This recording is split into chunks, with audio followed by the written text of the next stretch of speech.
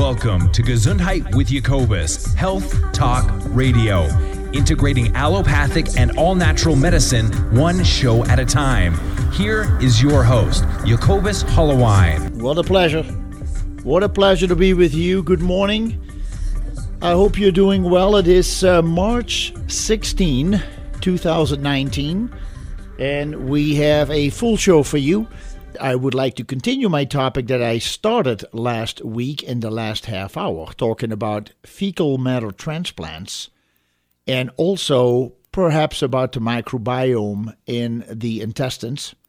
And then we have the issue of the opioid crisis, which is so rampant. And if you think you are immune, which is possible, well, you know, I have a feeling that I probably will not become an opioid addicted person.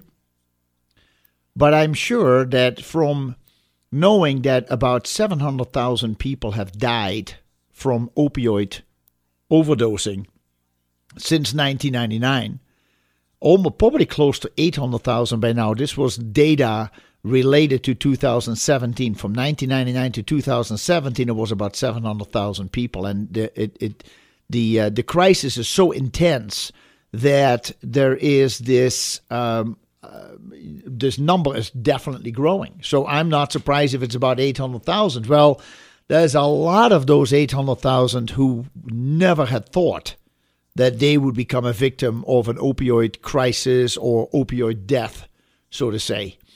And this is therefore an important topic, in my opinion, that should be addressed. And let me grab my folder here.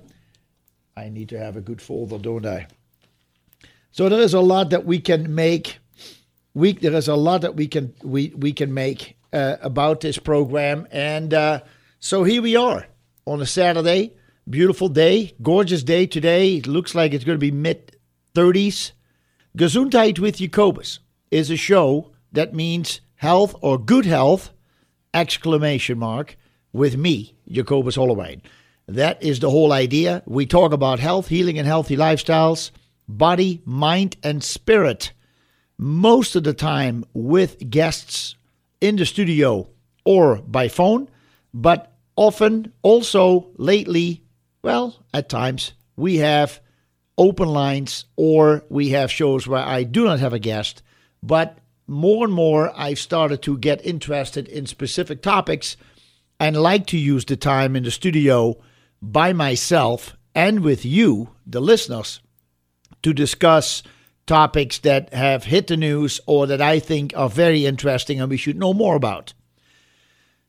As always, when we go through information, it's not here because we want you to diagnose, treat, or cure something. The purpose of the show has always been the education and information part, and hopefully some entertainment. It depends who joins me in the studio. Me by myself may not be that entertaining. I can make myself laugh plenty times, but it may not be the same. So in any case, we hope that you will find the best information for yourself. This is a show where I try to promote self-help. This is where I try to promote the fact that you could start a change in your life starting today, starting this hour, so that if you say there is a lot that makes sense to me and I am going to change, that you can use the information here provided to improve the quality of your life. I don't know if you can extend the quantity of your life, but the quality of life is something that you are very responsible for. Sometimes I talk to people and they have been in so much pain. I've been in the industry now for over 25 years in a professional level. I talk to people and they are really damaged. They're physically damaged.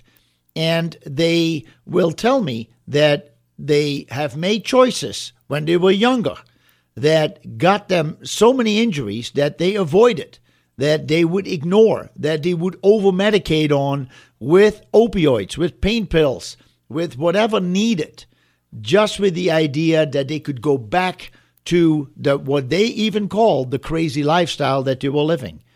Well, if you hit a point where that becomes irreversible, and that the pain and the injuries and the effects that you have had because of life's choices that got you to this point, that's rough once you realize that you could have done it different. But at the same time, there are still things you can do to improve the quality of your life. And as I've said many times, when you talk about the body, mind, and spirit, we're not just talking about improving the quality of your physical life.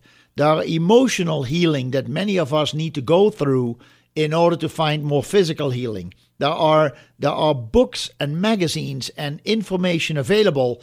There are wonderful speakers who you can listen to become informed, to become motivated, to expand the mind so that you feel in the mental department you have a better quality of life. And then there are those who find some kind of a spiritual relief and an open door that all of a sudden gives them that inspiration. The Spirit is coming down on them, in them, working through them, that makes improvements in the quality of their life. I always recommend people don't become a preacher to somebody else. Live the life. Live the life by example.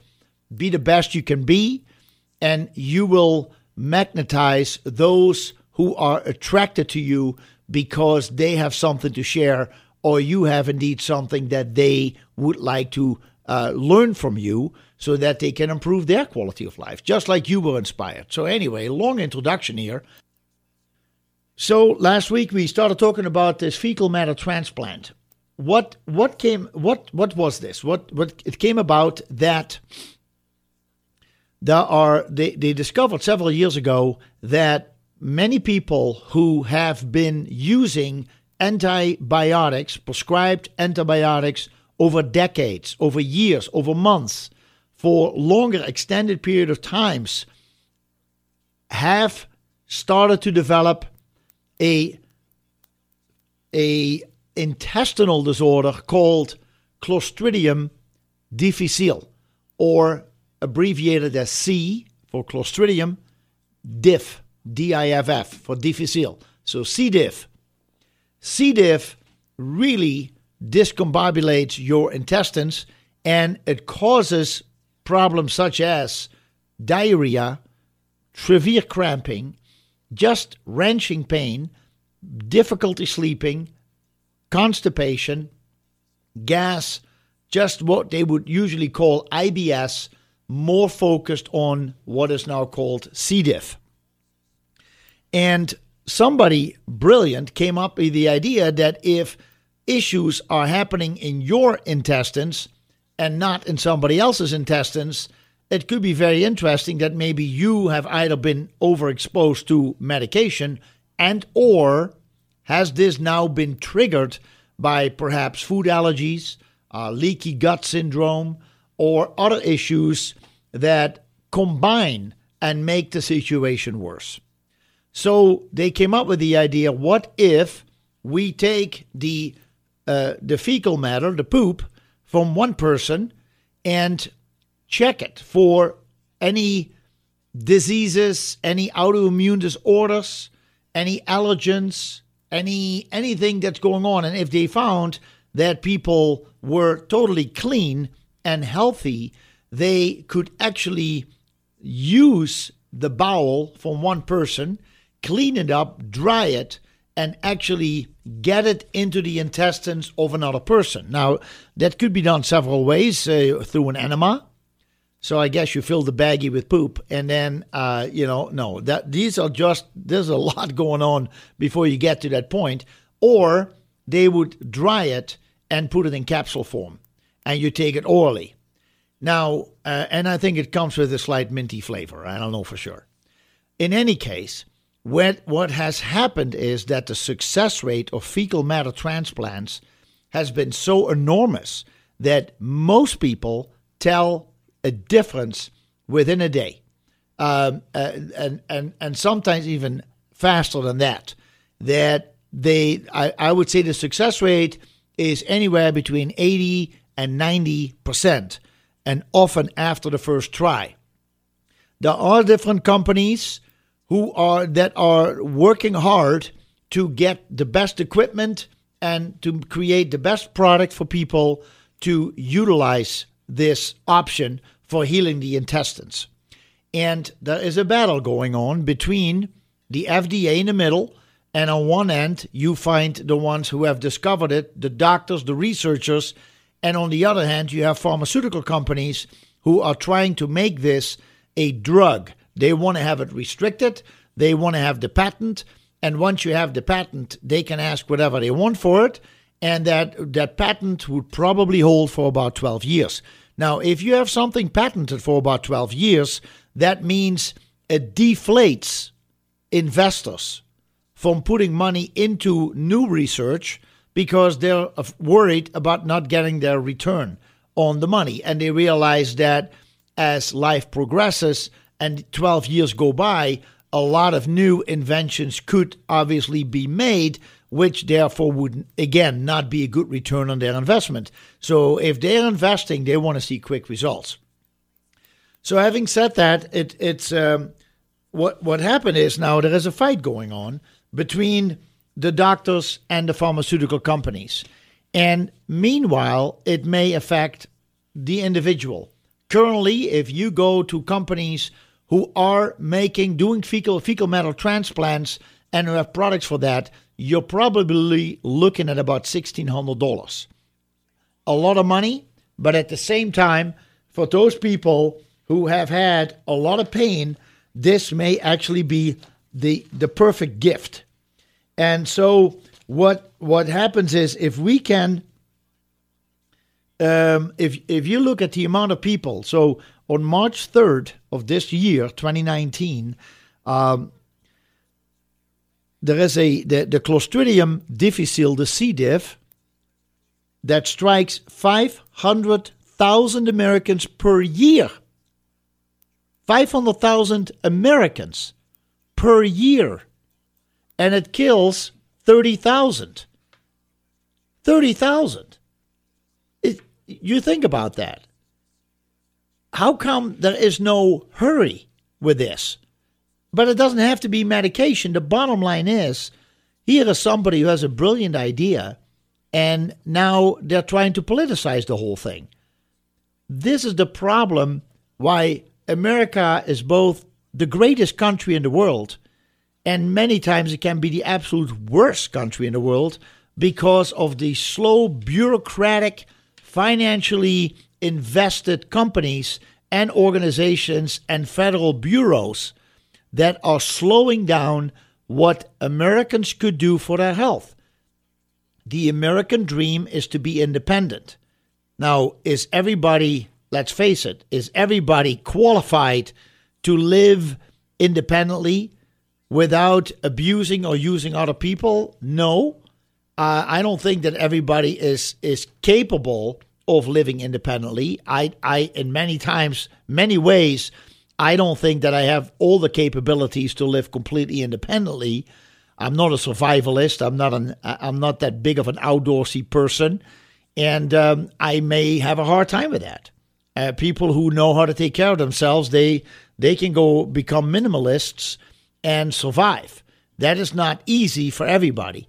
But when it comes down to somebody who says, I have this great idea, I'm going to do it, and you do it, and it works for you, then why do we have a problem in the United States that a federal drug agency is going in and says, well, you cannot do this. You cannot tell your neighbor that it works for you, or you cannot tell people that it works for you, and all of a sudden it becomes an official treatment. I understand what they're saying from the angle that they're coming from, but at the same time, you are making it very difficult for people to look for their own choices in improving the quality of their health.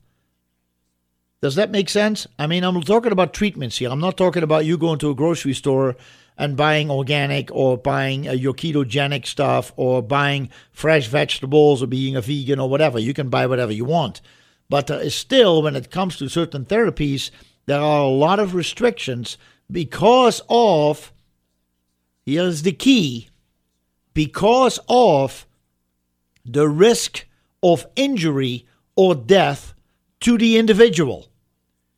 So you have federal drug agencies, you have the Food and Drug Administration in this case, who are telling people that they cannot approve something because it may injure you or kill you. And here we have every year in this country alone 500,000 people that are being stricken by C. diff, Clostridium difficile, which is caused by antibiotic overuse.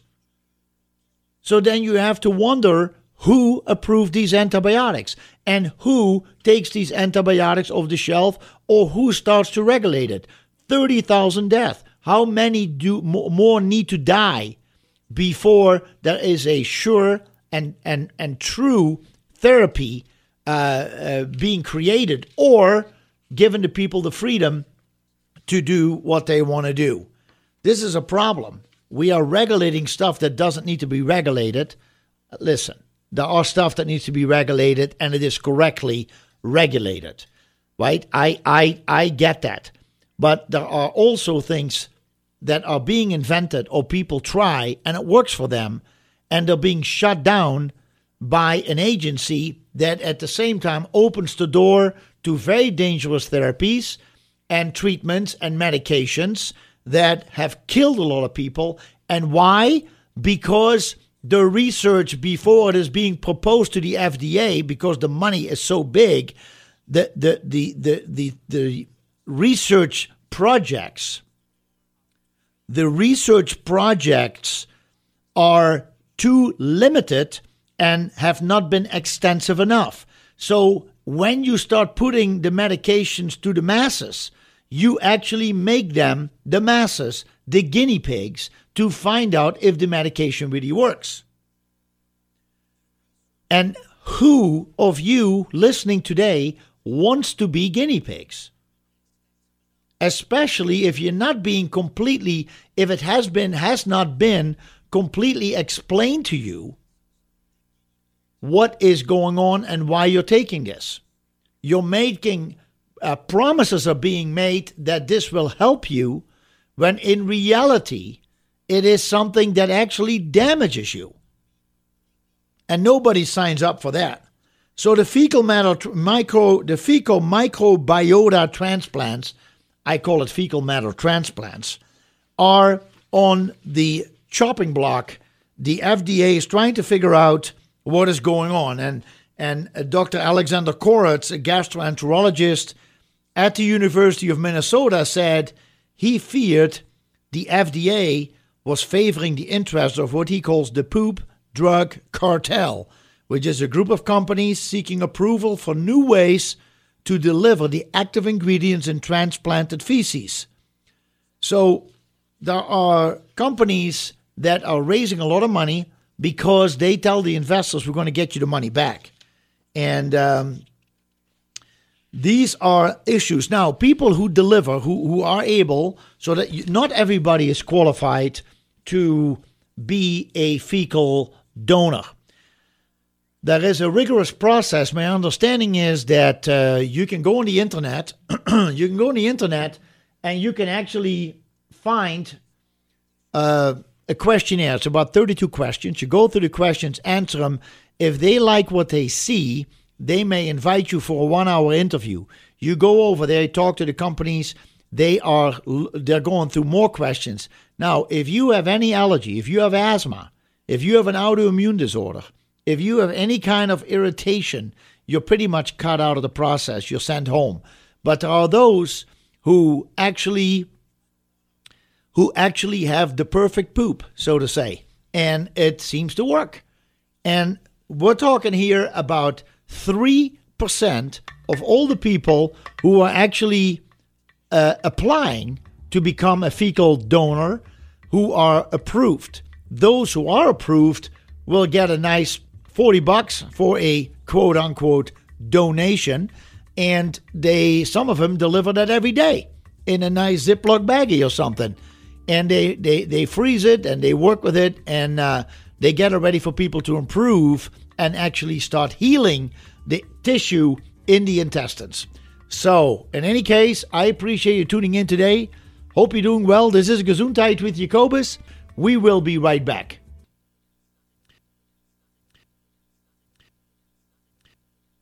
There was an article that was published in April 2017 by the Gastroenterology and Hepatology organization, and it's called the Fecal Microbiota Transplantation from C. diff to Inflammatory Bowel Disease. And it says fecal microbiota transplantation has evolved from a case report in the medical literature to the basis of major innovations in the treatment of C. diff, infections, and potentially inflammatory bowel disease. In the clinical setting, FMT, fecal microbiota transplantation, FMT, was noted to significantly lower the risk of current C. diff, likely by increasing microbial diversity and altering the metabolic environment in the intestinal tract of recipients. Let's see here. Consequently, a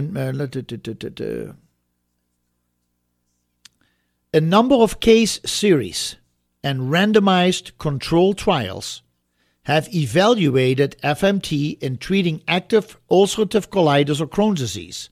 Unlike in C. diff, the efficacy of FMT in the treatment of irritable bowel syndrome appears to be influenced by a number of factors, including donor microbial profiles, inflammatory burden, and the microbial diversity of the recipient.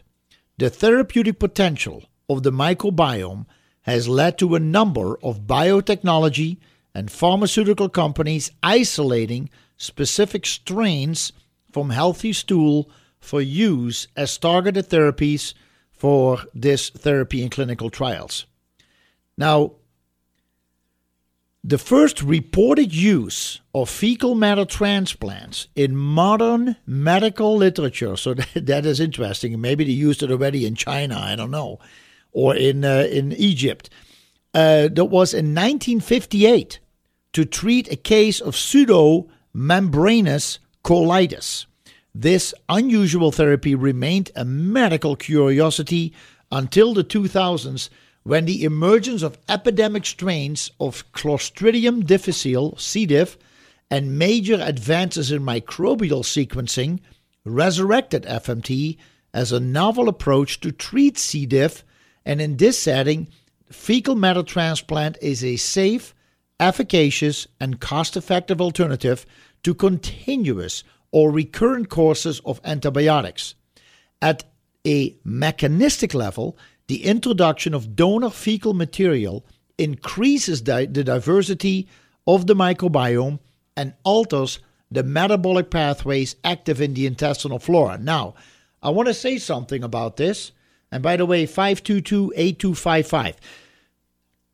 Just like people can have a sperm bank and people who can have their stem cells extracted and dry and harvested and put in a bank, there are also people who can, if they know they got healthy bowels before they have a surgery, you can actually save your bowels and have those re-implanted in you after the surgery. So if you don't want somebody else's garlic breath, so to say, in your intestines, then you can actually take your own, extract it, dry it, let it go through the whole process, save it, but now when it is re-implanted, it's actually yours. It's your own, helping you to heal from potential antibiotic treatments that or other treatments, chemo, radiation, whatever damages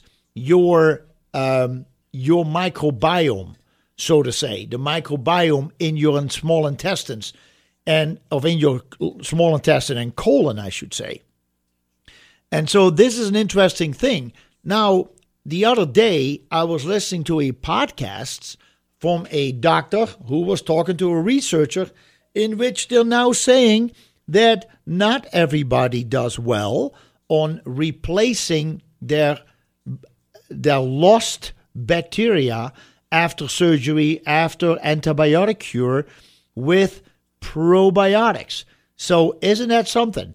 Apparently, not all strains of probiotics are per se always good for somebody else. So is Acidophilus, Lactobacillus acidophilus, is that good for everybody? Well, some of the research shows no. It's really not that essential. And therefore, I think that was an interesting comment. And this is ongoing research. This is from a couple studies. This is from a couple studies that were done, but the studies were really well done. And this research came out that there are people who are taking probiotics as being recommended by their medical doctor or because of their own initiative after they've been on an antibiotic cure and actually create more damage in the microbiome. So this is, in my opinion, something that is ongoing. And what they said, and these people are totally into alternative health. The podcast was in the alternative health category. And so I listened to it, and they were saying, listen, we're just as surprised as pretty much everybody else, but we cannot, like Daniel is saying too, we cannot slow down the research. The research is ongoing.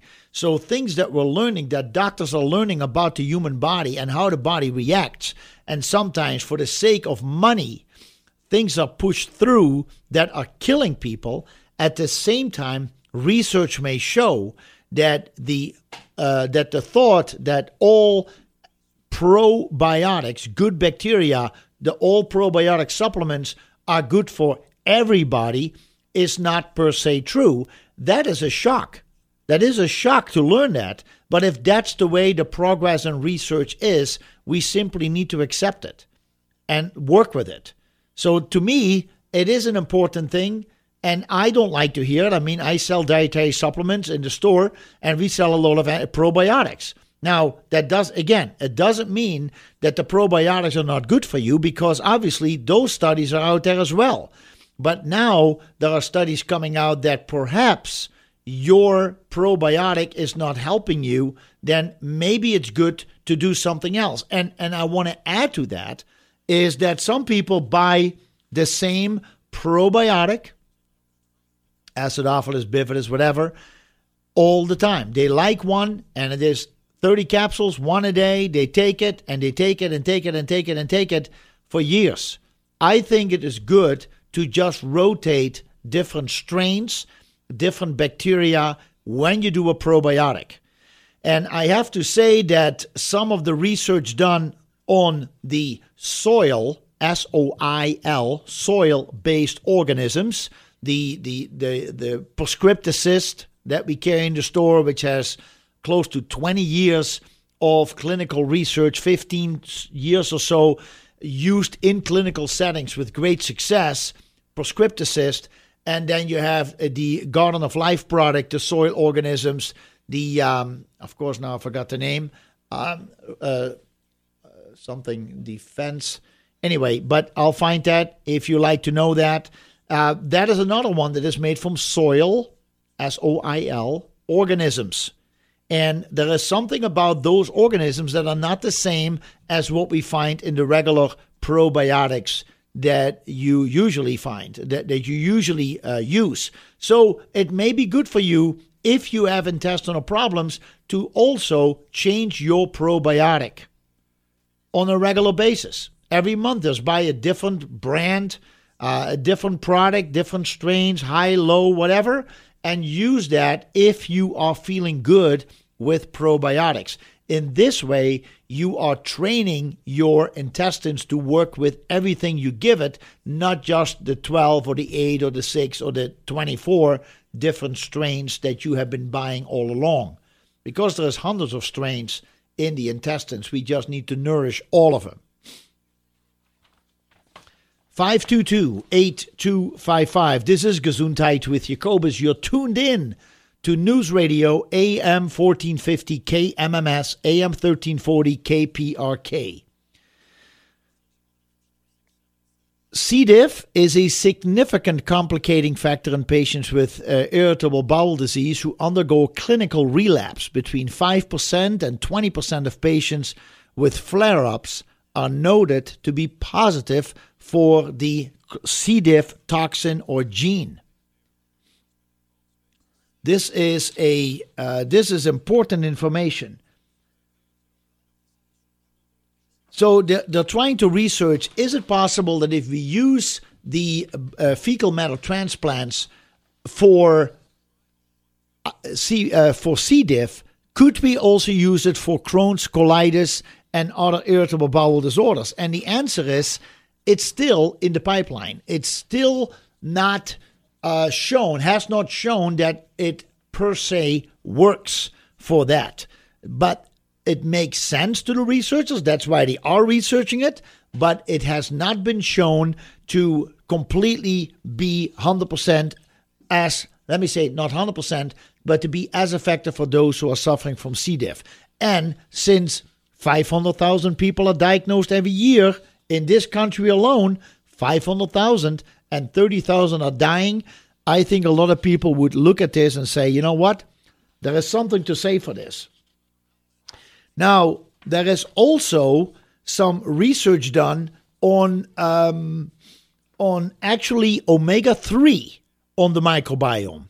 And that was an interesting one that surprised me. I do know, obviously, omega-3 fish oil, for example, specifically fish oil, is very good as an anti-inflammatory. It is always anti-inflammatory.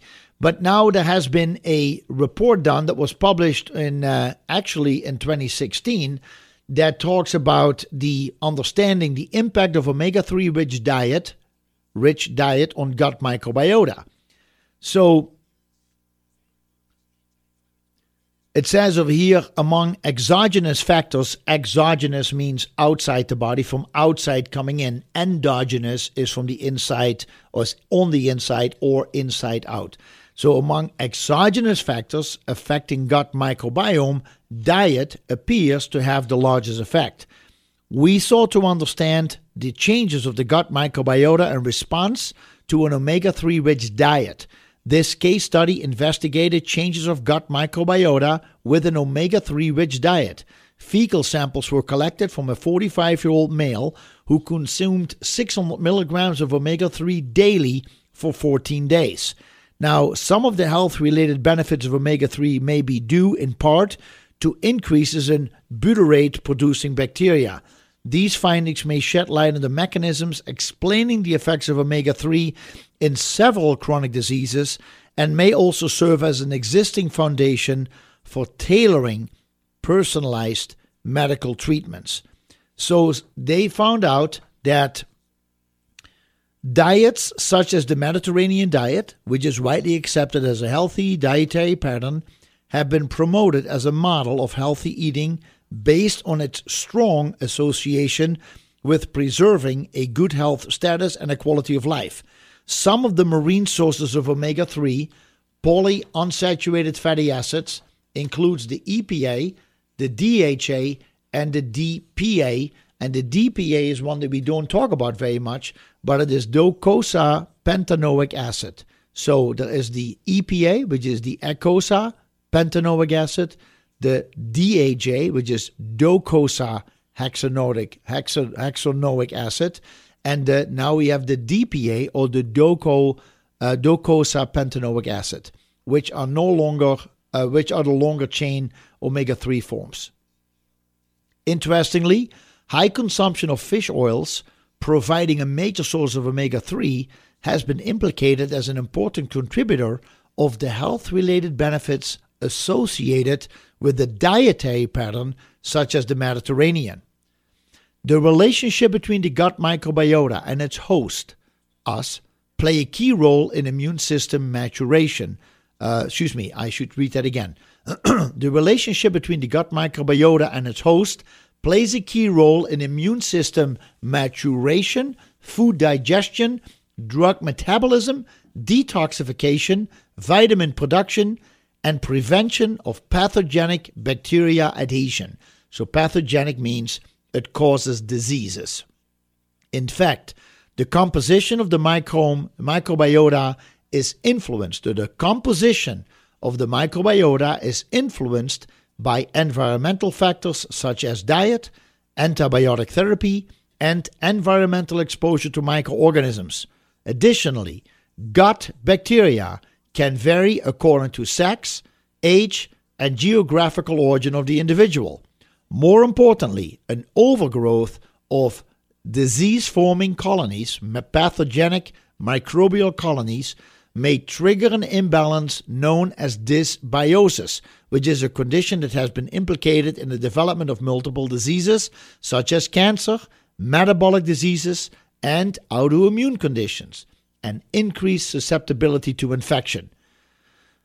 So, the impact of omega-3 fatty acid-rich diets on the gut microbiota and, more importantly, as a modulator of the bacterial populations associated with overall health has been poorly explored.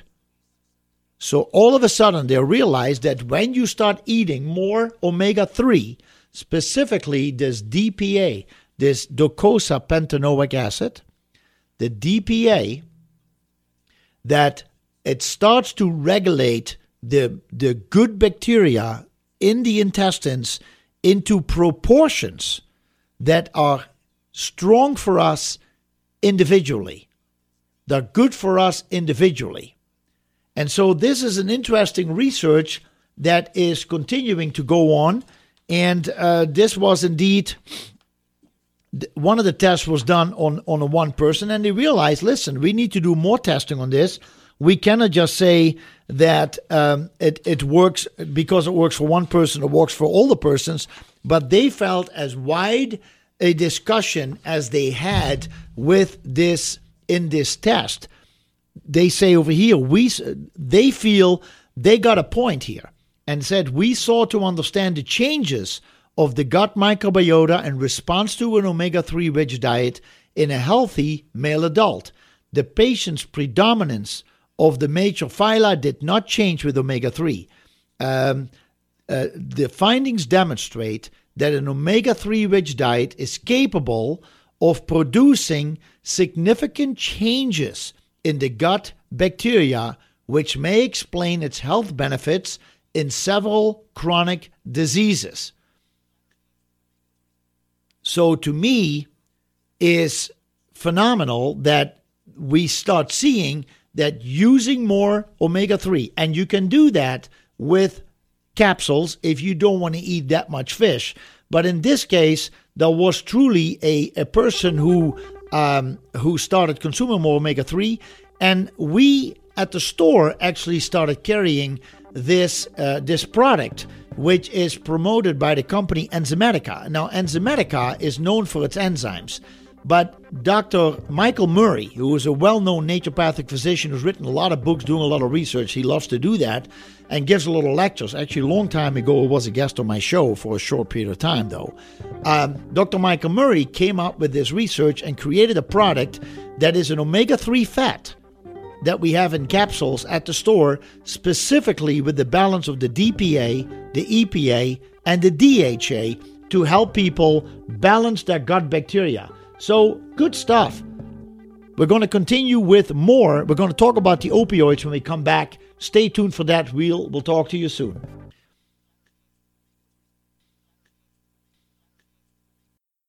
What are topics today? The fecal matter transplant is one of them. And we talked about the digestive issues in the microbiome in our intestines just in the last hour. But I do want to jump on another big topic that I feel is affecting so many people in this country, and that is the crisis of the opioids. And that is a quick word, but it means a lot, and this is something that would be worth talking about. Now, I can already tell you, even if I would just start talking right now for the next 2 hours, I will not be able to get done. And so we'll see how we're going to address it, what we're going to talk about, if there are going to be any calls coming in from you, or if I can pretty much focus on explaining things the way they come. Either way, it's all good with me. Where do we start? You know, there was a very interesting article that I that I downloaded, and it is from the Elsevier. Elsevier is a very reputable research, internet research place where great articles are being written and often peer-reviewed with tons of reference material. And this is one that was published in December 2014. So it's been a while. What is that? 4.5 years ago? Four plus years ago. And it was published by the American Pain Society, and it's called The Fentanyl Story. It's written by Theodore Stanley from the Department of Anesthesiology, School of Medicine, the University of Utah, Salt Lake City. And it is about the history of fentanyl. And I thought to touch on the history a little bit. I am not a great fan of prescription drugs, and I think that many of you know that. Obviously, there are disorders, but it doesn't mean that there are no prescription drugs on the market that need to be discussed because they could have benefits. So I am not against all medication. I think there is a place for medication, and it is something that you as an individual have to determine if this is what you need in your life. The problem is that the research shows that when it comes to opioids, OxyContin and fentanyl, heroin, these have a very addictive quality to themselves, to them, and that can affect many people on different levels. It's not just about reducing pain. It is also where the addiction, the potential to addiction is so great that not only are people losing their lives, but financially they're ruined, and families are literally split apart because of the addictive nature. And this hits the core of American society at this point, where we are the largest consumer of opioids in the world. And you can look at it and see there is literally a destruction that looks like it's coming from the outside, because we do know most opioids are made in China and transported through Mexico into the United States. That's the majority from what the research shows. In a way, we on the inside the country, inside the borders, inside ourselves, are the ones who say we'll do it or we don't do it. So there is an internal battle going on, both inside the individual and inside the country, about the uncontrolled use of opioids. So the interesting thing is, let me just read. I'll read pieces and then I will give you my opinion. The Fentanyl Story by the American Pain Society, published in December 2014, published by Elsevier.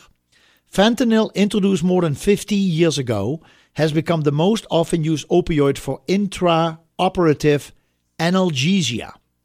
In other words, kind of a pain medication for surgeries and beyond.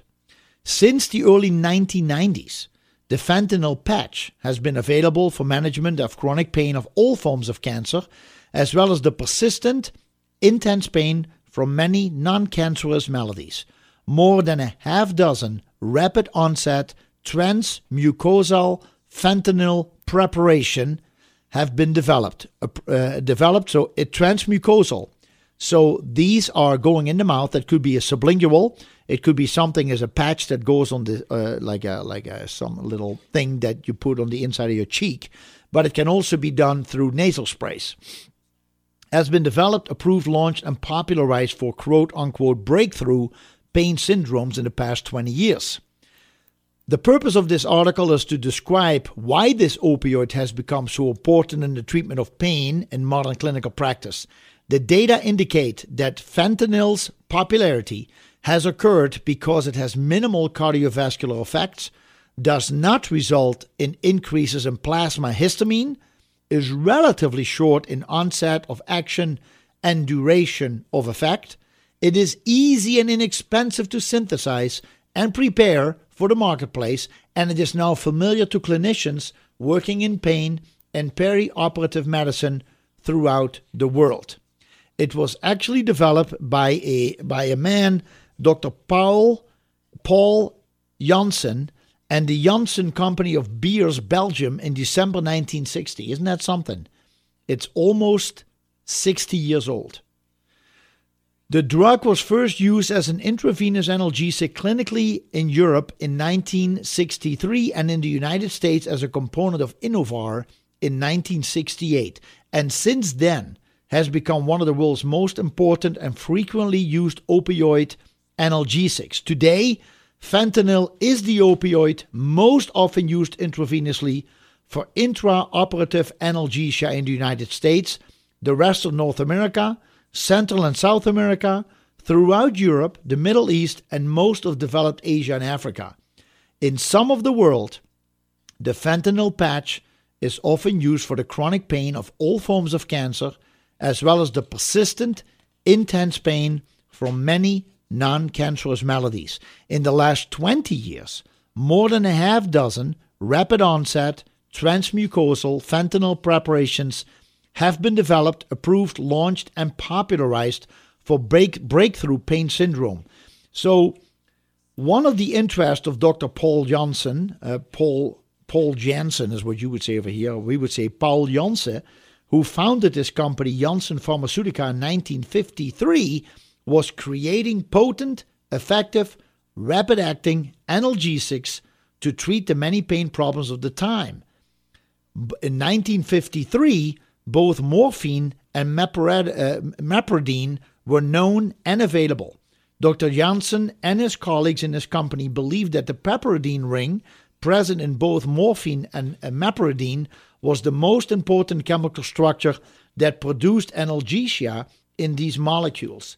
So this article, to me, it was very insightful just to look at the research as it has developed, because you come up with an idea, and the Janssen Pharmaceutical came up with an idea, but then people start going like, okay, what else can we do with this? How can we get this into people? Does it have to be injections? Can we do a tablet? Can we do a spray? Can we have it for children? Can we make it into lollipops or candies? And some of those literally became successful. Some of them did not. And when you look at the whole process that is involved for the pharmaceutical companies to, number one, get approval by the FDA, and number two, be accepted, be promoted by the doctors, the clinicians, for their patients, you find out that this is a battle that goes on for these people. It's a big struggle. I mean, it's one thing if you come up with a product and you say, you know, we got this great product. The next thing is, how do you get it to the people? And when you look at, and one over here, it says, in the past 30 years, the cost, and I'm not saying I feel sorry, but in one way or another, it will explain why the prices of prescription drugs are so high, especially now these opioids, because you make people dependent on it and then you kill them financially. In the past 30 years, the cost of inventing, developing, getting approval for, and then marketing new drugs in the United States and throughout the world has markedly increased. In the early 1980s, so we're talking here about almost 40 years ago, 35, 40 years ago, in the early 1980s, the cost of this process was less than 75 million, with an M for Mary, 75 million for the average drug. In the early 80s, per drug, 75 million. Today, it is more than 1 billion with a B.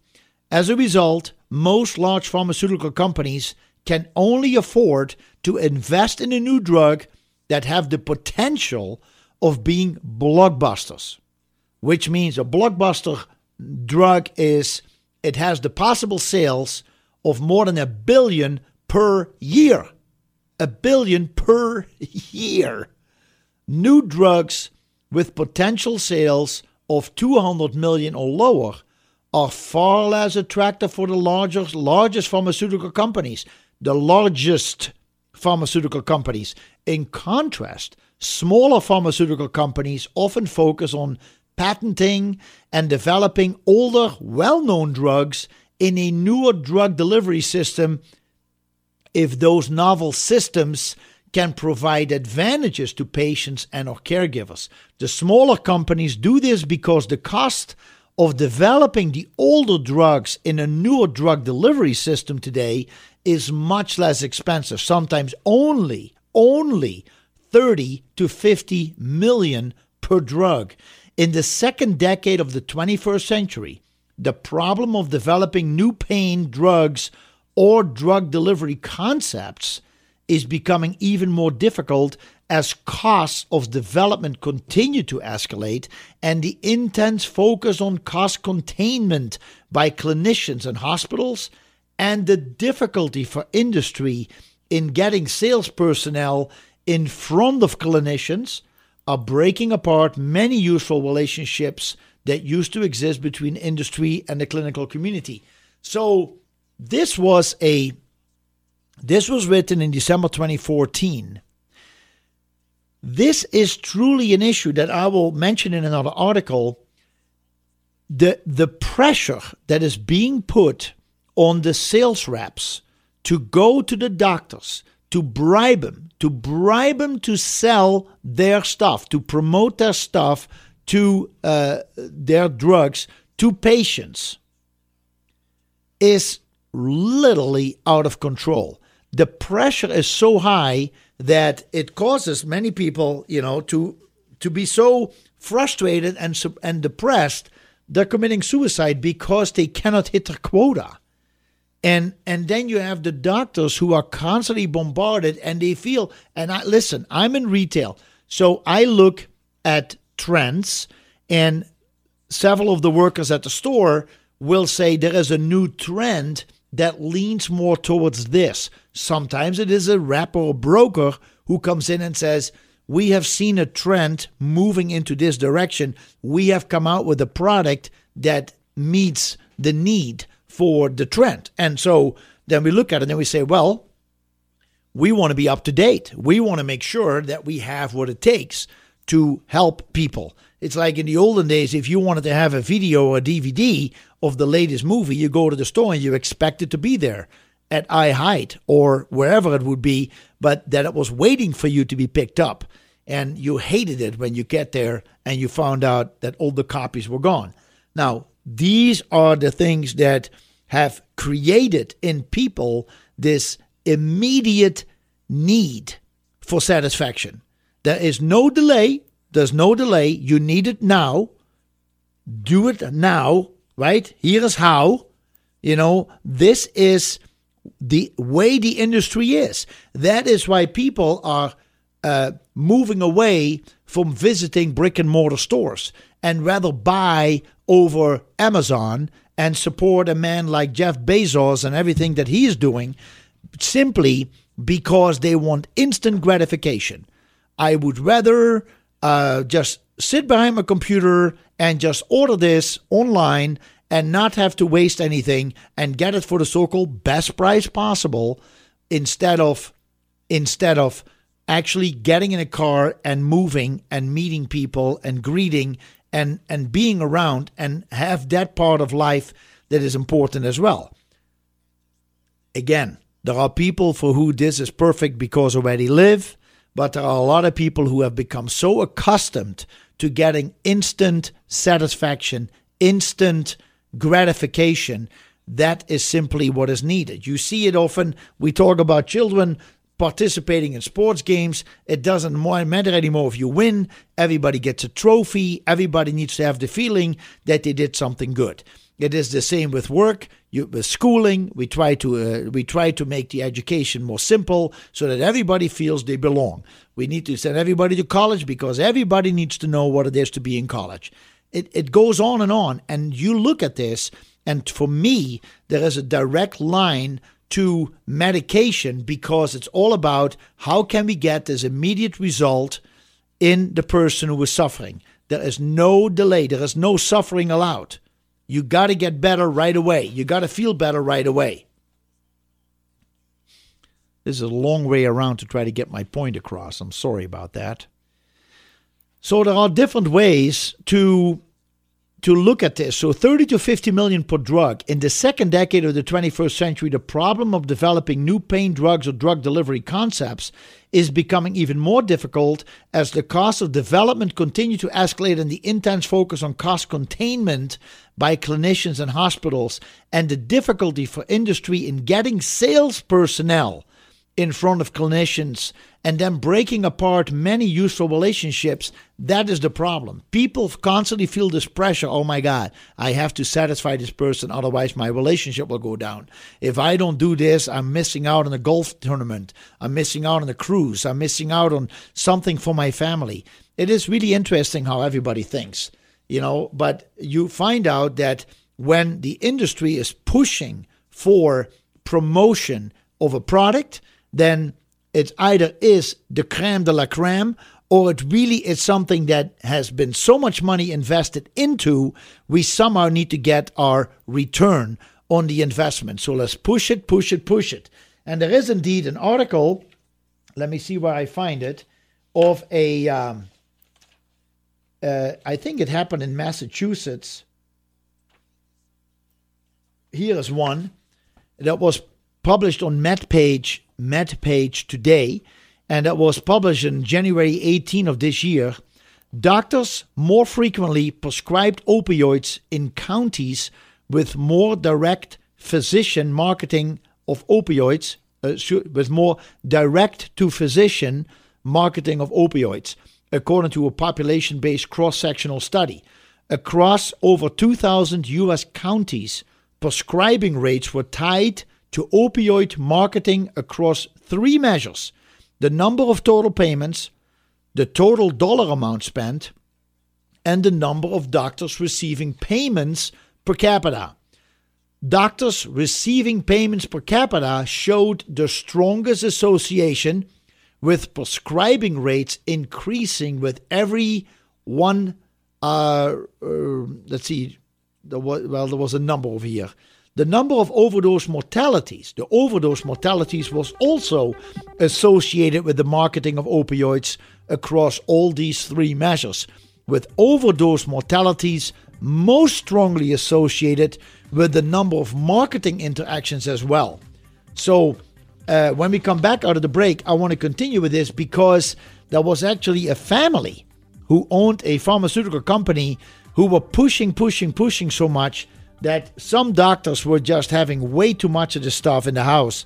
And the sales were like ridiculous. And these people have been arrested, luckily, because it was all about the money and worry about losing. So stay tuned, please. This is Gesundheit with Jacobus. We're going to be right back.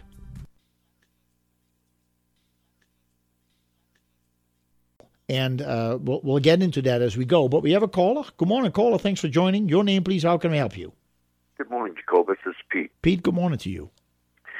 If you pay attention and watch what's going on with the pharmaceuticals, you can see that the one thing they've done is they've switched to direct marketing. In other words, you're watching the ad on TV for this drug or that drug, and they're saying, ask your doctor about. Then they name the drug. They're marketing directly to the potential patient. And the way that they beat cost is to rename an already approved drug that will not only, now they found out that this drug helps this disease or this disorder also. Right. So they're getting past that cost. They're passing it on. The other thing, of course, is the revolving door between the CDC and the FDA, between the pharmaceutical companies and those two government agencies, and that's a huge problem. Yes. The CDC spends $3.4 billion on vaccines. Yes. Every year. Uh-huh. Every year. So again, you see that mix of government and the pharmaceutical companies, and now we're seeing it with the banks and pharmaceutical companies, the social media and pharmaceutical companies. Yes, interesting. And I mean, I'm seeing you will see, if you pay attention, you will see 2 new drugs about a week, and that's just on Fox News. You'll see 2 new drugs a week. What people don't understand is that James and Lachlan Murdoch, who are in control of Fox, sit on multiple boards of big pharmaceutical companies. Yes. So there's a lot of stuff going on out there that seems to fly under the wire, that most people are not aware of because they're not, either they don't need any drugs or they're not interested in doing a little bit of research, and it doesn't take a lot, right? To find out what's actually going around. And you brought up the Purdue family. Yes. I mean, how much more proof do we need that we need to be a little more careful about what we're sticking down our throat? Yes. Well, what happened over there is definitely a big issue, promoting these things right through that family. So that is definitely. You mentioned Purdue. I didn't mention Purdue, but I did talk about a family that is involved in this. Yeah, absolutely. Well, and we can go back. Let's go back a little further. If you want to see the underhandedness of some of these operations, look what Bayer did with their hemophiliac drugs for bleeders. They found the federal government actually found out. They actually did their job and said, "No, you've got this HIV virus and this medication for hemophiliacs. You can't sell that. You can't sell it." Yes. So what did they do? They took it to Spain and Portugal and sold it. That now where's the moral and ethical responsibility in that? Yes. I mean, to me, that's sick. Yeah. Yeah. Well, good points, Pete. I appreciate it. Well, that's like I said, we need to be a little bit more careful of what we're. Well, there are certain things that happen behind our back that we have no control over, but in the end, there is a lot of things that we can have control over. And like I mentioned earlier, the 700,000 people who have died or have died since 1999, since this whole opioid crisis started to grow, those people, many of them did not choose to die. Some of them knew the risk was high, and you can see that right now also in social media, how people are communicating about where to get their next high. They realize they don't want to die, but they want to get high. Right. not understanding that those two things live together. Yeah. They're complete opposites, but they rhyme. Yep. The one thing we can do, I guess, is if you've been prescribed a new medication, get the paperwork from the pharmaceutical. Don't rely on the little piece of paper that comes with the drug. Get it from the pharmaceutical and look at the list of possible side effects. They've made them now put it on TV. Yeah. And that's bad enough to me. I mean, I'd look at some of these and say, why would anybody take that? But people do. Yeah. Because they're they're between a rock and a hard place. They're in pain or whatever. But read that. Get that piece of paper and read it. Read it. I agree. Make your choice. I got to move on, Pete. Yeah, thanks for your show, buddy. You bet. Bye-bye. A lot of national attention has been paid to drug companies paying large amounts of money to doctors to promote their product. But what's actually much more widespread, legal, and occurring practically all across the U.S. is much lower cost meals that drug companies offer to doctors. This is what Hatland was one of the researchers over here that was involved in this article. Hatland said in an interview in which a media relations representative was present, quote, that actually seems to be the more important factor of prescribing and potential overdose death. Boris Tabakov, PhD, a pharmacology researcher at the University of Colorado, said that certain states are now putting forward penalties regarding the marketing of opioid products to doctors. Last year, New Jersey set limits on the number of manufacturer gifts and payments that can be given to prescribers. More recently, Massachusetts filed a lawsuit against Purdue Pharmaceuticals, alleging that the company established tight relationships with academic centers in order to increase physician prescribing habits and influence medical students' attitude towards the painkillers. So this is a problem whereby, just as Pete says, that this is an ongoing thing whereby promotions are being done and all the good things are being said. Legally, all the side effects will be mentioned, but that's not what people see or hear. They are so desperate for pain relief. This is something that is important to notice. It says over here, the highest rates of marketing were focused in coastal areas and in the Northeast, obviously the most people, which could reflect these areas having a higher proportion of practicing physicians or a higher number of patients with health insurance. The combination of pharmaceutical marketing in combination with excessive, inappropriate prescribing by physicians could be viewed as one of the root causes of the current opioid epidemic. So the combination of pharmaceutical marketing in combination with the excessive, inappropriate prescribing by physicians could be viewed as one of the root causes of the current opioid epidemic.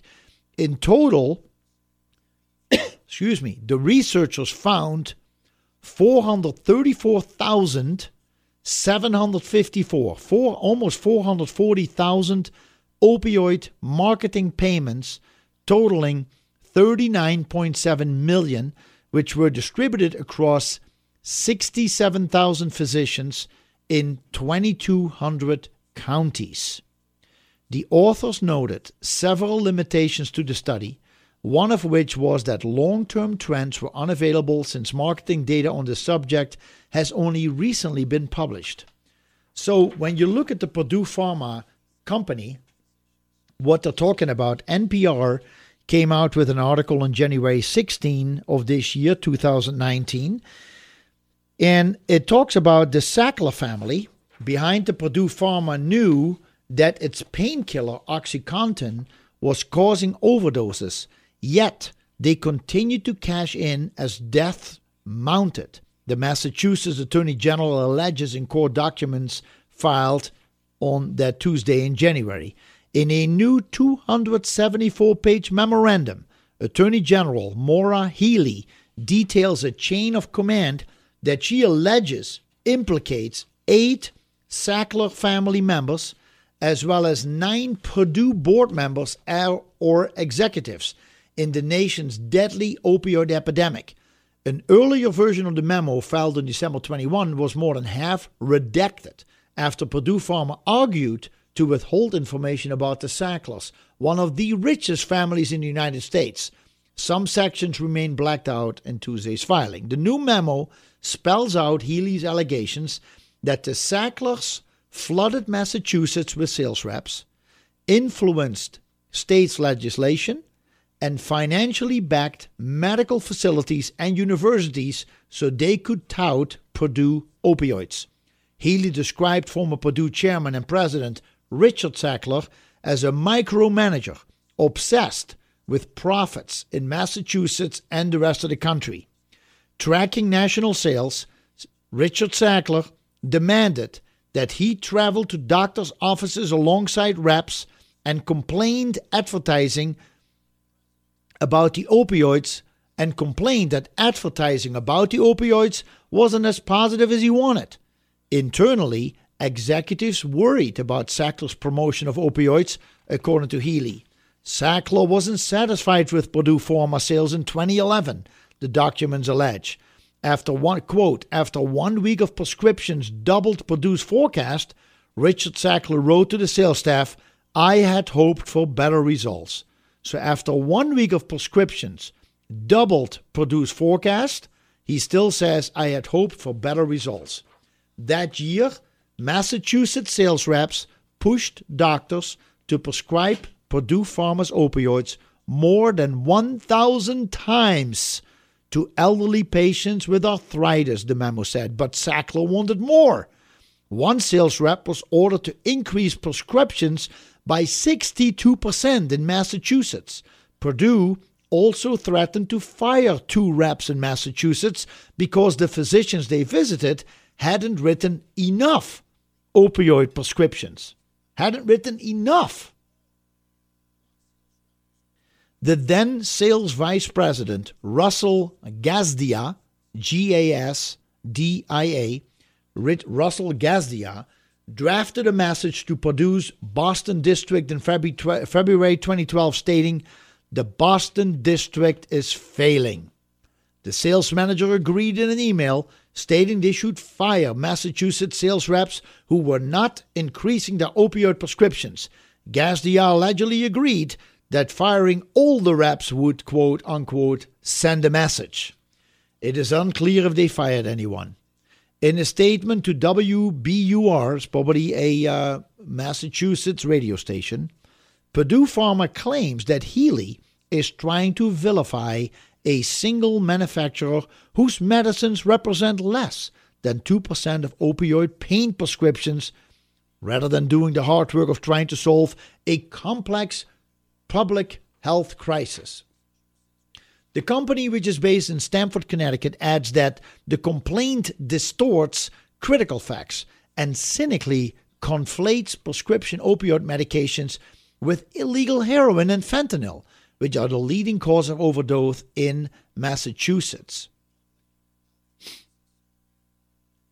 It says over here in the claim, it says, at the OxyContin launch party, Richard Sackler spoke as the senior vice president responsible for sales. He asked the audience to imagine a series of natural disasters, an earthquake, a volcanic eruption, a hurricane, and a blizzard. He said, the launch of OxyContin tablets will be followed by a blizzard of prescription that will bury the competition. The prescription blizzard will be so deep, dense, and white, unquote, white. Over the next 20 years, the Sacklers made Richard's boast come true. They created a man-made disaster. Their blizzard of dangerous prescription buried children and parents and grandparents across Massachusetts, and the burials continue. The Attorney General's complaint includes a map of Massachusetts with areas of the state Purdue allegedly targeted during a rapid period of sales workforce expansion. Now, I'm reading here about the Sackler family and the Purdue Pharmaceutical. Don't be mistaken. When it comes to making money and knowing that opioids have an unbelievable return on your investment because they're very inexpensive to make, but they're very dangerous. This is not just going on with Purdue. This is going on. How much you are going to be affected by it depends on you. So the Attorney General's complaint includes a map of Massachusetts with areas of the state Purdue allegedly targeted during a rapid period of sales workforce expansion. Boston, southeastern Massachusetts, and Cape Cod. Sales reps visited primary care doctors considered ripe for influence. In a few cases, they were daily visits, like they have nothing else to do. Purdue staff warned its board that a new Bedford doctor and Brookfield doctor had prescribed opioids inappropriately, according to the memo, but no one in the company immediately reported it to medical licensing officials. The 2 doctors made Purdue Pharma $823,000 combined in 2 years. This is just 2 doctors.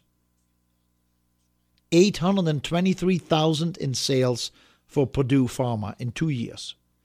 The 2 physicians and several others who became Purdue's most frequent prescribers in Massachusetts eventually lost their licenses, but not before authorizing hundreds of thousands of pills each. At least 3 of the physicians lost patients to an overdose death. In 2013, according to the memorandum, staff told the Sackler family that drug overdose death had tripled since 1990, while OxyContin had become the top-selling painkiller in the country. The complaint alleges, quote, staff told the Sacklers that tens of thousands of deaths were only the tip of the iceberg. For every death, there were more than 100 people suffering from prescription opioid dependence or abuse. So tens of thousands of deaths times 100, because they say for every death, more than 100 people suffer from opioid dependence or abuse. Purdue counters in its statement that Healy, quote, has cherry-picked from among tens of millions of emails and other business documents produced by Purdue. In the memo, Healy lists Purdue or the Sackler family investments and influence in Massachusetts, including a Purdue pain program at Massachusetts General Hospital and the Sackler School of Graduate Biomedical Sciences at Tufts. After Purdue Pharma donated $3 million in 2002 to a hospital, the hospital named its pain center after the company. Well, in any case, you get the drift. There is an ongoing story over here about Purdue Pharma, but that is only one of them.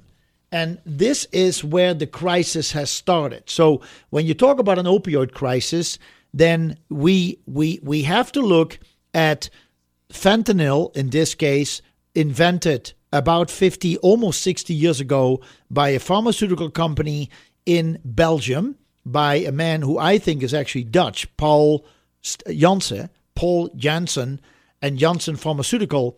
They have been very much involved, not just in the production of fentanyl, the discovery of fentanyl, but also helping other companies produce fentanyl in a form that would be better, easier absorbable. So that there's a patch. The patch is very absorbable, transdermal, but then also there is transmucosal, which is done through sprays, lozenges, inside the cheek, like a little piece of, what do you call it? Something that the cells dissolves, and then nasal sprays. And then there are so many other ways that it comes. It is an incredible absorbable product that is actually easily absorbs in the fat of the body and has very quick release. Fentanyl itself is very quickly released, and depending on the way that you use it, I would say no more than 18. For many people, within 20 minutes to a half hour, they start having success. If you have certain forms of fentanyl that are taken, that may take 18 to 23 hours, but then they last for many, many days. You only have to do one therapy, but you won't have immediate results. So you're going to have to replace or continue taking it every few days so that you are always pain-free. And this is something that will be brought up in the show as well as we come back after the news, is that when that the proof is in the pudding that continuous use of opioids, or prescription drugs for that matter, continued use is not successful. For many people, there is a placebo effect. They think, I'm taking this medication, now the pain is gone. And actually, if they were to be given anything else with the thought that that's what they're taking, they would actually discover that the pain would also be restricted. So how can we control pain receptors in the brain? There are different ways to do it. But what we're talking about on this show is this unbelievable opioid disorder that we have, the crisis that we have, and it needs to be addressed. So fentanyl, interesting invention to help people with cancer pain, people after surgery, or get people ready for surgery very quickly. Within 1 or 2 minutes, people are sedated, and then the surgery can start. So it has really quickly improved how surgeries are being performed. And then when people come out of the rouse, so to say, there is the pain is they're doing much better on the pain receptors as well. So the invention of fentanyl is actually fascinating. It is something that we cannot ignore, so to say. But everything that is good or has a good idea is usually manipulated by others to be used for something bad. And sadly enough, the dollar signs always play a role in this. So let's continue to talk about this topic, which is very powerful, very important, when we come back after the news. I appreciate you listening. This is Gesundheit with Jacobus. We will be right back.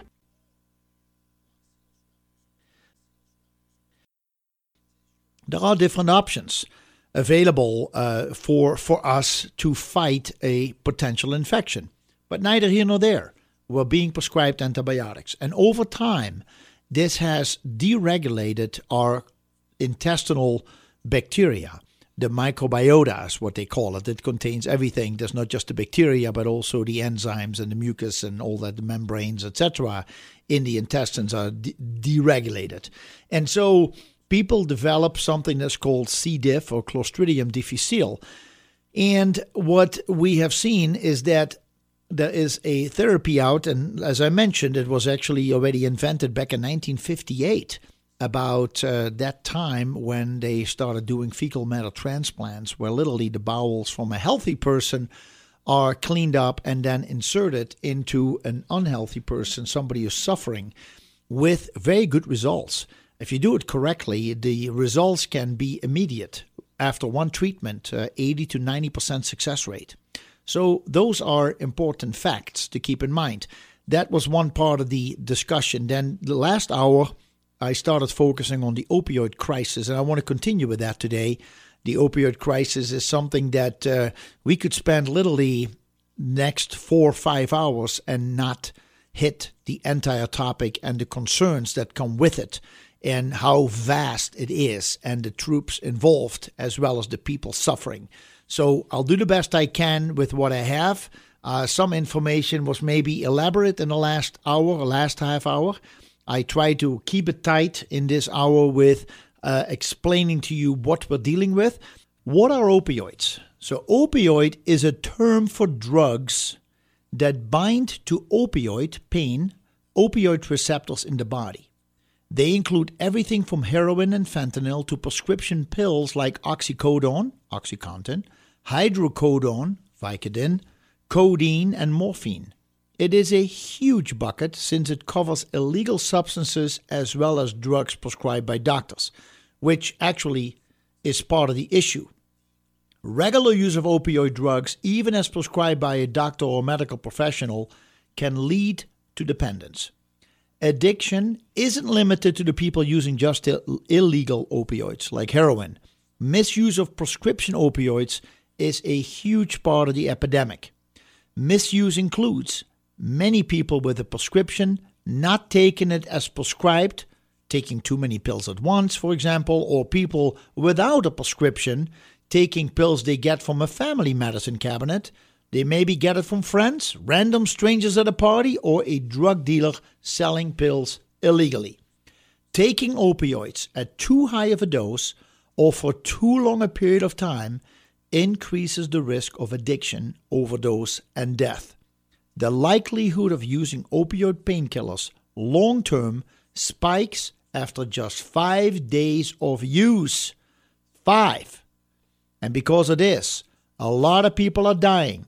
In 2016, more than 42,000 people died of opioid overdoses, and in America alone, and more than 115 people every day, and that is 150 people too many. So a couple, this is really some facts. So this is from the National Institute on Drug Abuse, the National Institute of Health, the National Institute on Drug Abuse. It was published on January 2019. It's called Opioid Overdose Crisis. It says every day, more than 130 people in the United States. So it was 115, slightly different number from last year. But every day, more than 130 people in the United States die after overdosing on opioids. Every day. Every day. The misuse of and addiction to opioids, including prescription pain relievers, heroin, and synthetic opioids such as fentanyl, is a serious national crisis that affects public health as well as social and economic welfare. The CDC estimates that the total economic burden of prescription opioid misuse alone in the United States is $78.5 billion a year, including the cost of health care, lost productivity, addiction treatment, and criminal justice involvement. My goodness, $78.5 billion a year. How many miles of wall can we build with that money? The Centers for Disease says an economic burden, $78.5 billion every year. That's an estimate which includes the cost of healthcare, lost productivity, addiction treatment, and criminal justice involvement. And then you're not even talking about the emotional burden, which is often loss of job. It could be relationship issues, divorces because of addictions, financial ruin. Boy, oh boy, this is intense. In the late 1990s, pharmaceutical companies reassured the medical community that patients would not become addicted to prescription opioid pain relievers and that healthcare providers began to prescribe them at greater rates. The subsequent, so isn't that something? They were promised, reassured. The pharmaceutical companies reassure something? Well, that'll be the day. This subsequently led to widespread diversion and misuse of these medications before it became clear that these medications could indeed be highly addictive. Opioid overdose rates began to increase. In 2017, more than 47,000, it's only a year and a half ago, more than 47,000 Americans died as a result of an opioid overdose, including prescription opioids, heroin, and illicitly manufactured fentanyl, which is a powerful synthetic opioid. That same year, an estimated 1.7 million people in the United States suffered from substance use disorders related to prescription opioid pain relievers, and 652,000 suffer from a heroin use disorder. So, in 2017, we'll say the numbers again. 2017, more than 47,000 Americans died as a result of opioids. 1.7 million suffered from substance use disorders related to prescription. And I can tell you all the side effects, but they're not pretty. So I think if you think, what's not pretty, it's usually a side effect of opioid use. And also in 2017, 652,000 suffer from a heroin use disorder. Roughly 21 to 29% of patients prescribed opioids for chronic pain misuse them. So let's say 1 in 5, almost 1 in 4. 1 in 4 patients prescribed opioids for chronic pain misuse them. Between 8 and 12% develop an opioid use disorder. 8 to 12% develop an opioid use disorder. An estimated, so if you take 1 in 4 people abusing them and 8 to 12% develop an opioid use disorder, that is a third of the people who are using it is having a disorder. So 1 in 3 out of the 1 in 4. An estimated 4 to 6% who misuse prescription opioids transition to heroin. About 80% of people who use heroin first misused prescription opioids. 80% of people who use heroin first misused prescription opioids. Opioid overdoses increased 30% from July 2016 through September 2017 in 52 areas in 45 states.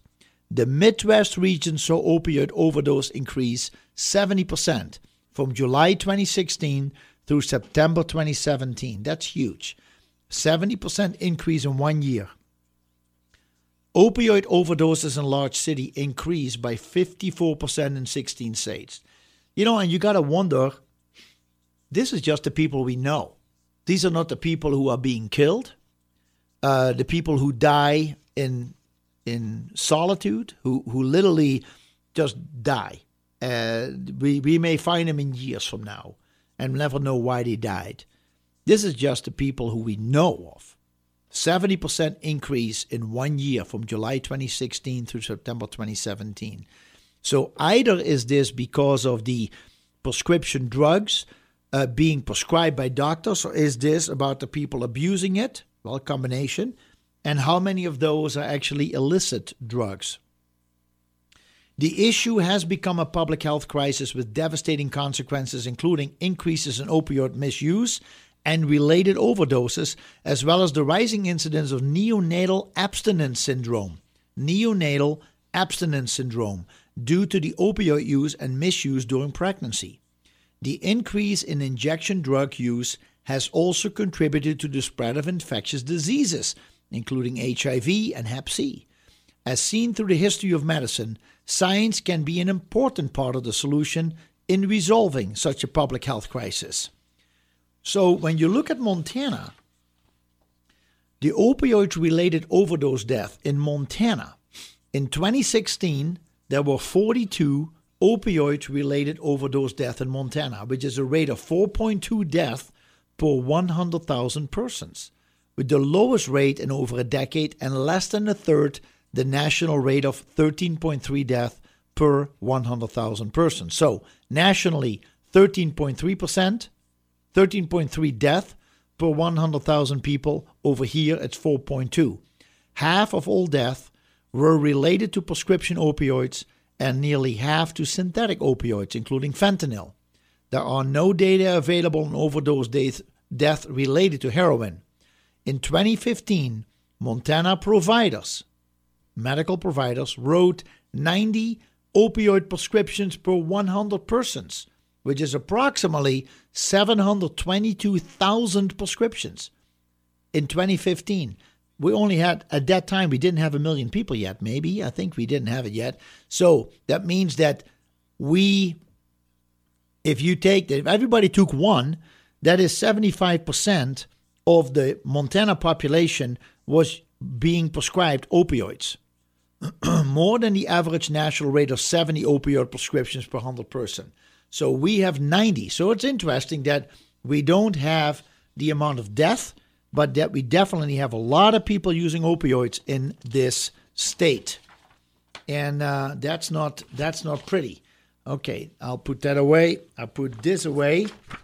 So then there was an article that came out in, let's see, is this the article? It's fascinating. I think it's a fascinating article.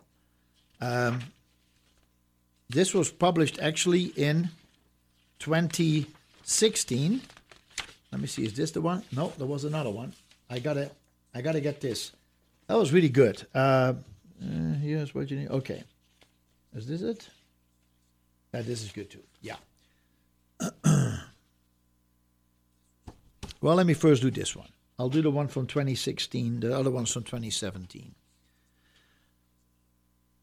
So, in the opioid crisis, this was published in October 4, 2016. It was published by a website called healthline.com. It's called Opioids Causing Concerns and Problems for Chronic Pain Patients.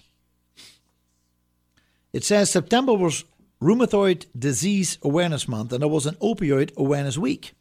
Perhaps this was intentional, although as these two worlds often intertwine.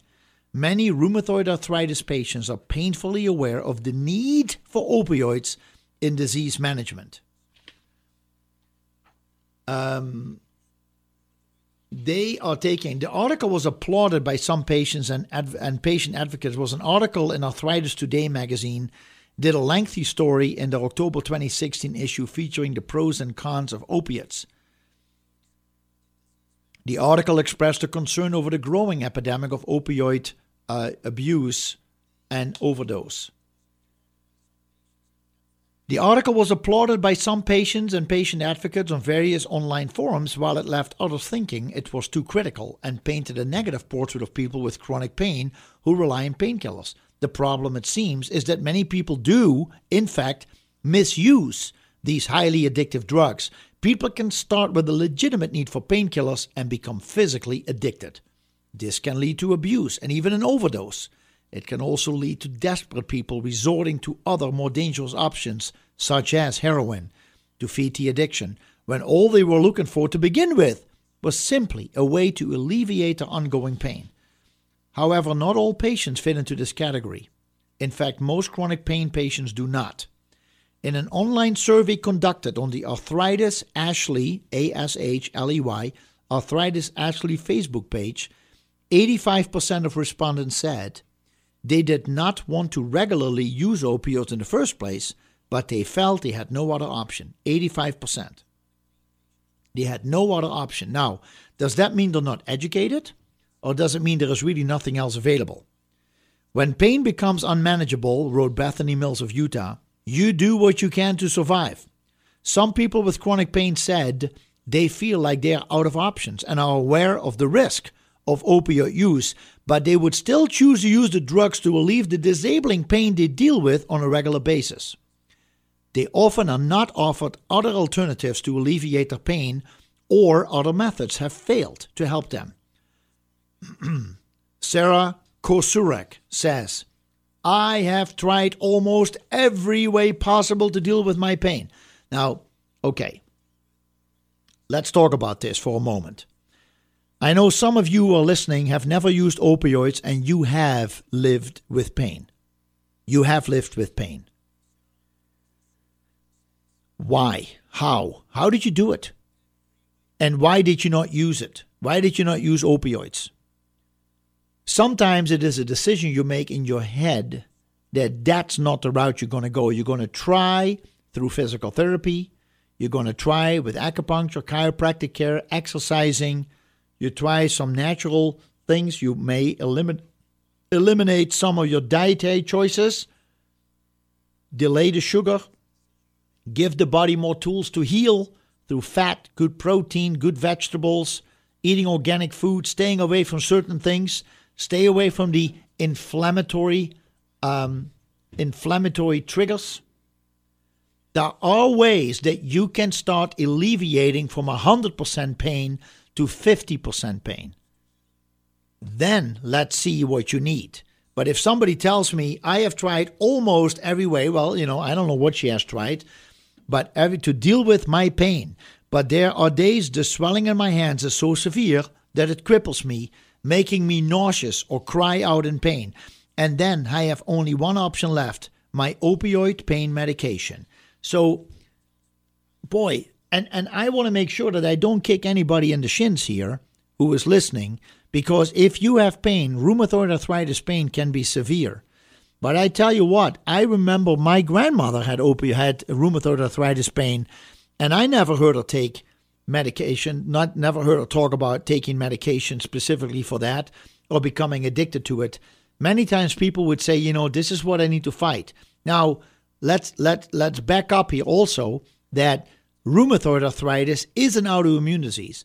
Is there something that we can do against autoimmune disease or for autoimmune disease? For and against. Well, against. What would we say? For autoimmune disease. If you're taking medications that are ripping your intestines apart and that actually cause, over time, with antibiotic use and pain pill use, cause a damage in the mucosa, if you feel pain and now you take medication, you start feeling nauseous, you don't feel like eating. And if you don't eat, but you take the medication, you're going to lose a lot of weight. But at the same time, what can happen is that you are actually creating your own leaky gut syndrome. And when you start having leaky gut, you increase the risk for infections internally, especially autoimmune disorders. And rheumatoid arthritis is an autoimmune disorder. So if you were talking to somebody like this and say, listen, we're going to have to fix your leaky gut, but you have to be disciplined in what you do, will these people be willing to be disciplined? And if not, then I guess all is left is taking the opioids. We have only half hour left on Gesundheit with Jacobus. Stay tuned, make it count. We'll be right back.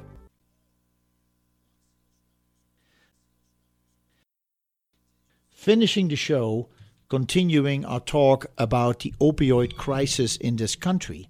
And it is truly a crisis. If almost 800,000 people have died since 1999, since it was coming out, opioids starting to get used more and more, being prescribed by doctors, first of all, then being pushed by the pharmaceutical companies to increase sales to why? To make money. No concept of paying attention to what was happening with people who were starting to overdose, who became addicted to it, who ended up dying. There was never anybody who started putting their foot on the brake and said, whoa, what are we doing over here? This is not good.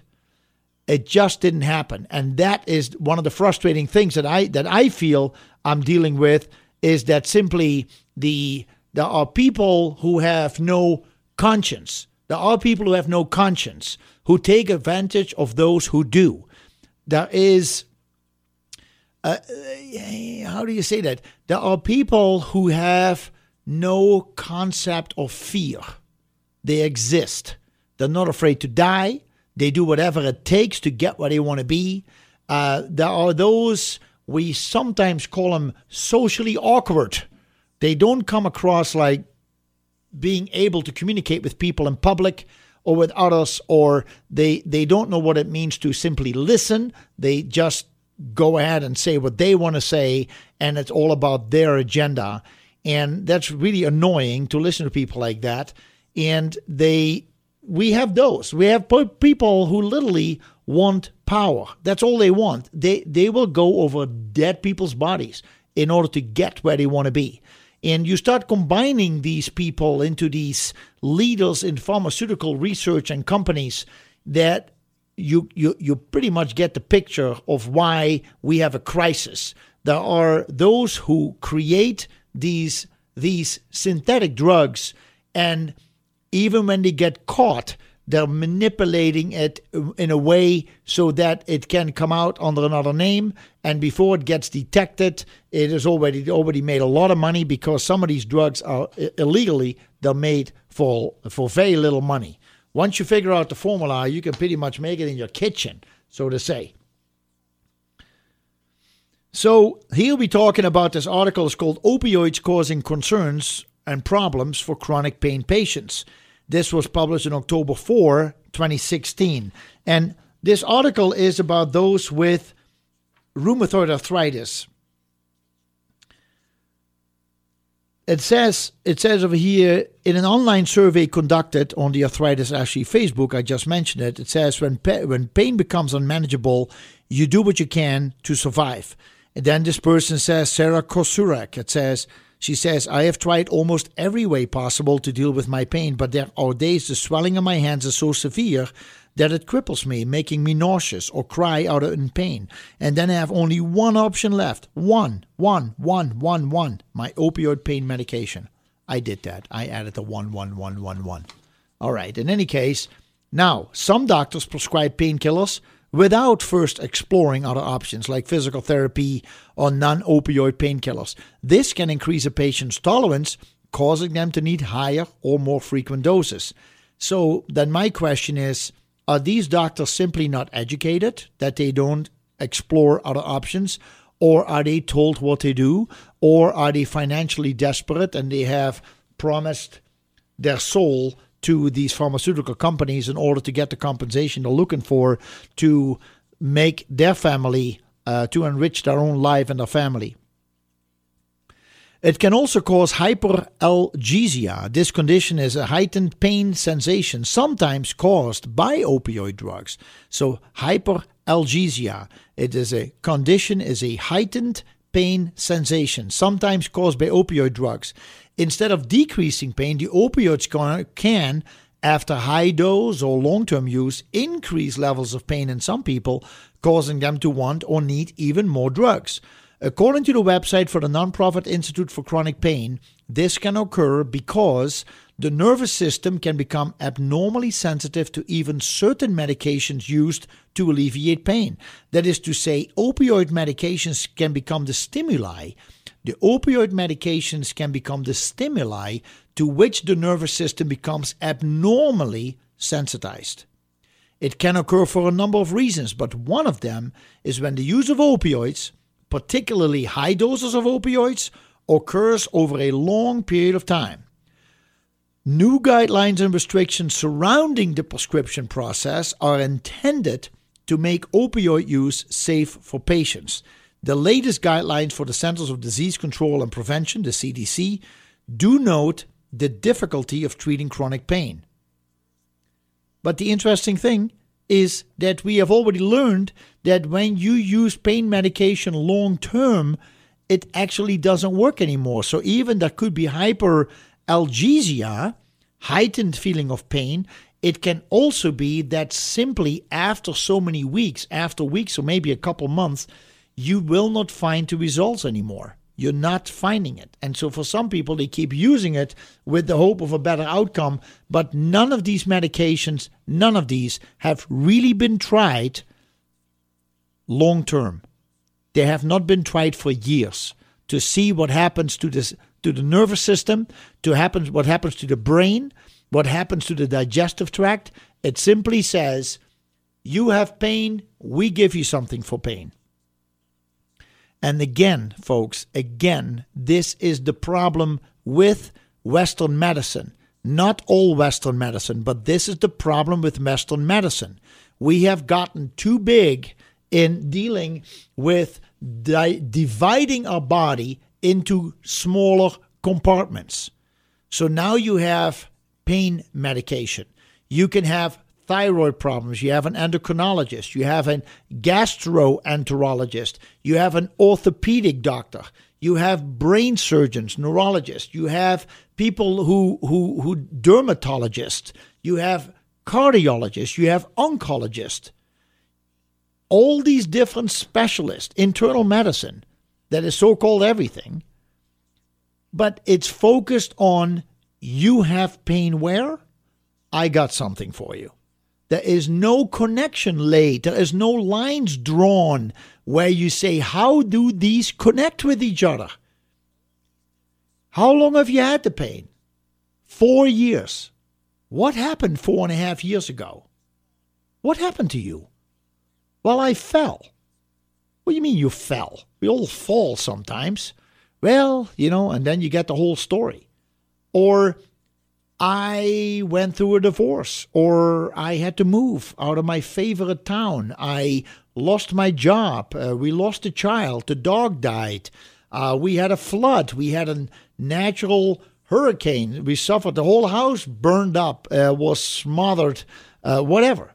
Trauma. When trauma happens and the world keeps spinning, you got to keep running with the world.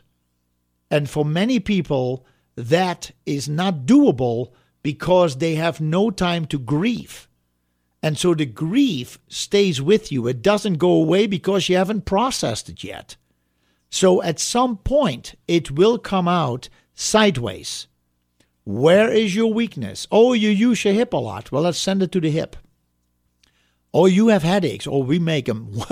We'll help you on your headaches. All right. Right? Or you have a sugar problem. Well, we'll just make you eat a little bit more so you get more diabetes or you get tingling or whatever. It is interesting how the body responds to stimuli that are actually not good for us. But they're signs that something needs to be addressed. There is an article over here about fentanyl. The fentanyl, because it is the opioid that has been in the news a lot lately. Even though this was written about 1.5 years ago, in August 2017. Fentanyl is flowing into the U.S. across the southern border and via the mail system. So obviously, we have fentanyl as a prescription drug that is being overprescribed, but it's actually being used for people going through surgery to put them to sleep and help with the pain and recovery, people who are suffering from cancer. So there is fentanyl that is used by physicians to help those to alleviate pain. And many times it's monitored. It's monitored. It's watched. You have fentanyl in a pill. You have it in a patch. You have it in a spray, nasal spray. You have it in a troche, kind of goes on the side of your cheek, between your teeth and your cheek, and or your molars and your cheek. And then you have a throat spray and a sublingual. Those are the most used options of fentanyl. There are also injections that is done obviously by a physician, and they're done for specific reasons. But when people have been suffering for a long time before they go to a doctor, and all of a sudden they have this almost euphoric feeling of no pain, when that pain comes back, you'll find people looking for, what just happened to me? Where do I find this? How can I do this again? And that is when it all starts. So it is the illegal stuff is coming in through the southern border. It's being trafficked by Mexican cartels with vast dealer networks and by small-time operators ordering the drugs online. It is actually primarily made in China. It is being purchased by people with opioid addictions looking for the most potent dose on the street and by unsuspecting consumers looking for a cheap pain pill from shady internet retailers. The primary source is China, where thousands of illicit labs led by rogue chemists manufacture fentanyl and a raft of copycat substances. What I want to understand is, I don't think personally that the education system in China is that great, especially since they sent everybody to either England or the United States or Europe and Germany and to study, to learn, because the education system is better. China was never built on education. It had an incredible history of using the land and people surviving, and it has gone through all these dynasties where they would try to elevate the consciousness of people. It is not until communism took over and started to dictate people what to do and what to read and how to live, whereby millions and millions and millions, tens of millions of people have been killed. It is unbelievable what has happened to that country. And so I don't think that personally the education was first place, because you educate people, you could actually create people who say, oh, I can read about this myself. I can actually read. That's nice. So I am not surprised if many American companies, by bypassing the FDA, by simply going to China, set up shop, and pay for these researchers to create this super addictive product that can be sold worldwide, and if needed, for cheap, because you'll still make money on it. It's very interesting. You don't need fields. You don't need plantations. This literally gets made in the laboratory. And so it is. I'm not surprised if, let's say, Western scientists have set up shop in China and are promoting this. Experts say, in China, where thousands of illicit labs led by rogue chemists manufacture fentanyl and a raft of copycat substances. Experts say the primary buyers are Mexican drug cartels who mix the fentanyl with heroin and other substances and then smuggle those diluted mixtures across the U.S.-Mexico border. But the amount of fentanyl coming into the U.S. via the mail system is growing in smaller packages and a much greater potency. I expect that in fiscal year 2017, the number of seizures in the mail and express consignment environments such as FedEx and UPS will be much higher than were last year, says Robert Perez, an acting commissioner with the U.S. Customs and Border Protection Agency. Perez says the Customs and Border Protection Agency seized more than 400 pounds of fentanyl in fiscal year 2016, up from 8 pounds in 2014. In 2 years, it went from 8 pounds to 400 pounds. And this is just what they got. A few granules of the drug can be deadly. And many customs agents are now equipped with Narcan, N-A-R-C-A-N, which is an anti-overdose medication in case they come into contact with the substance. If you go by 400 pounds, can you imagine how many granules that is? And a few granules can be deadly. So what role is China playing? Chinese officials were initially slow to respond to pleas from American officials to crack down on fentanyl which is a Schedule II narcotic in the U.S. I know that Donald Trump talked to the president of China and said, you got to stop this fentanyl thing. And he hopes he's had success. But to me, that is a positive thing. If your own president says that is one of the biggest concerns we're dealing with. China has a booming pharmaceutical industry, and fentanyl was not causing a deadly overdose epidemic in China. So the government there wasn't focusing on controlling it. Isn't that something? How come the fentanyl use in China did not cause overdosing? It's hard to get cooperation from another country on a substance that is not illegal in their country, says Richard Baum, acting director of the Office of National Drug Control Policy. But China has become more aggressive, Baum and others said. This year, which was 2017, for example, China's National Narcotics Control Commission, banned 4 fentanyl-class substances, including carfentanil, which is normally used as a large animal tranquilizer and which is 10,000 times more potent. 10,000. I don't know who sits and counts that. You wonder? Is it 9,000? What do you think? What do you think, Gus? What do you think it is? 9? No, this is more like 10,000. No, I think it is 8,700 times. Well, in any case, I don't know how they come up with these numbers. But the point of the matter is, it's pretty potent. 10 times more potent than morphine, according to the DEA. That should cause a drop in the amount of carfentanil flowing into the U.S. So carfentanil was the fentanyl invented to help with chasing large animals and then treat them for whatever they need to be treated, because you had to sedate these animals. And so carfentanil is now also used by people. People find out and they start using that on the product. It's just criminal. But every time the Chinese ban one synthetic opioid, drug makers in that country tweak their recipes and get around to new restrictions. These rogue chemists in China can just tweak a molecule and then you have a complete new substance, says Corino. That often leaves American law enforcement officials 3 or 4 generations behind the chemists. Why is fentanyl supplanting heroin as a key driver of the overdose epidemic? It is easier and cheaper to produce than heroin, which is derived from poppy plants. With fentanyl, there are no crops, just chemicals.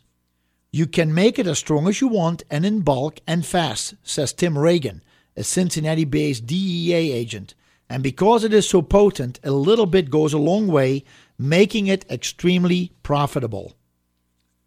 How difficult is it for local law enforcement officers to prosecute cases? Very much. How difficult is it for local law enforcement officers to prosecute cases? Very. With it coming through the mail, it just adds a whole different dynamic that we've never dealt with any drug, said Tim Synan, a police chief in Newton, Ohio, which has been particularly hard hit by the influx of fentanyl. Like we said earlier, the Midwest has really been hit hard. This is what he says. So he's Newton Police Chief Tom Synan. He's the director of the Hamilton County Heroin Coalition.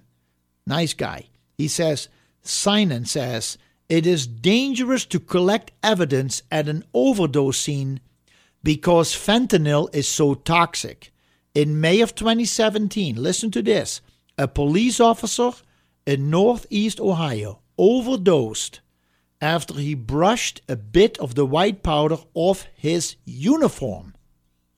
He had just returned to the station from making a drug arrest where he had used gloves and a mask to search a suspect's car.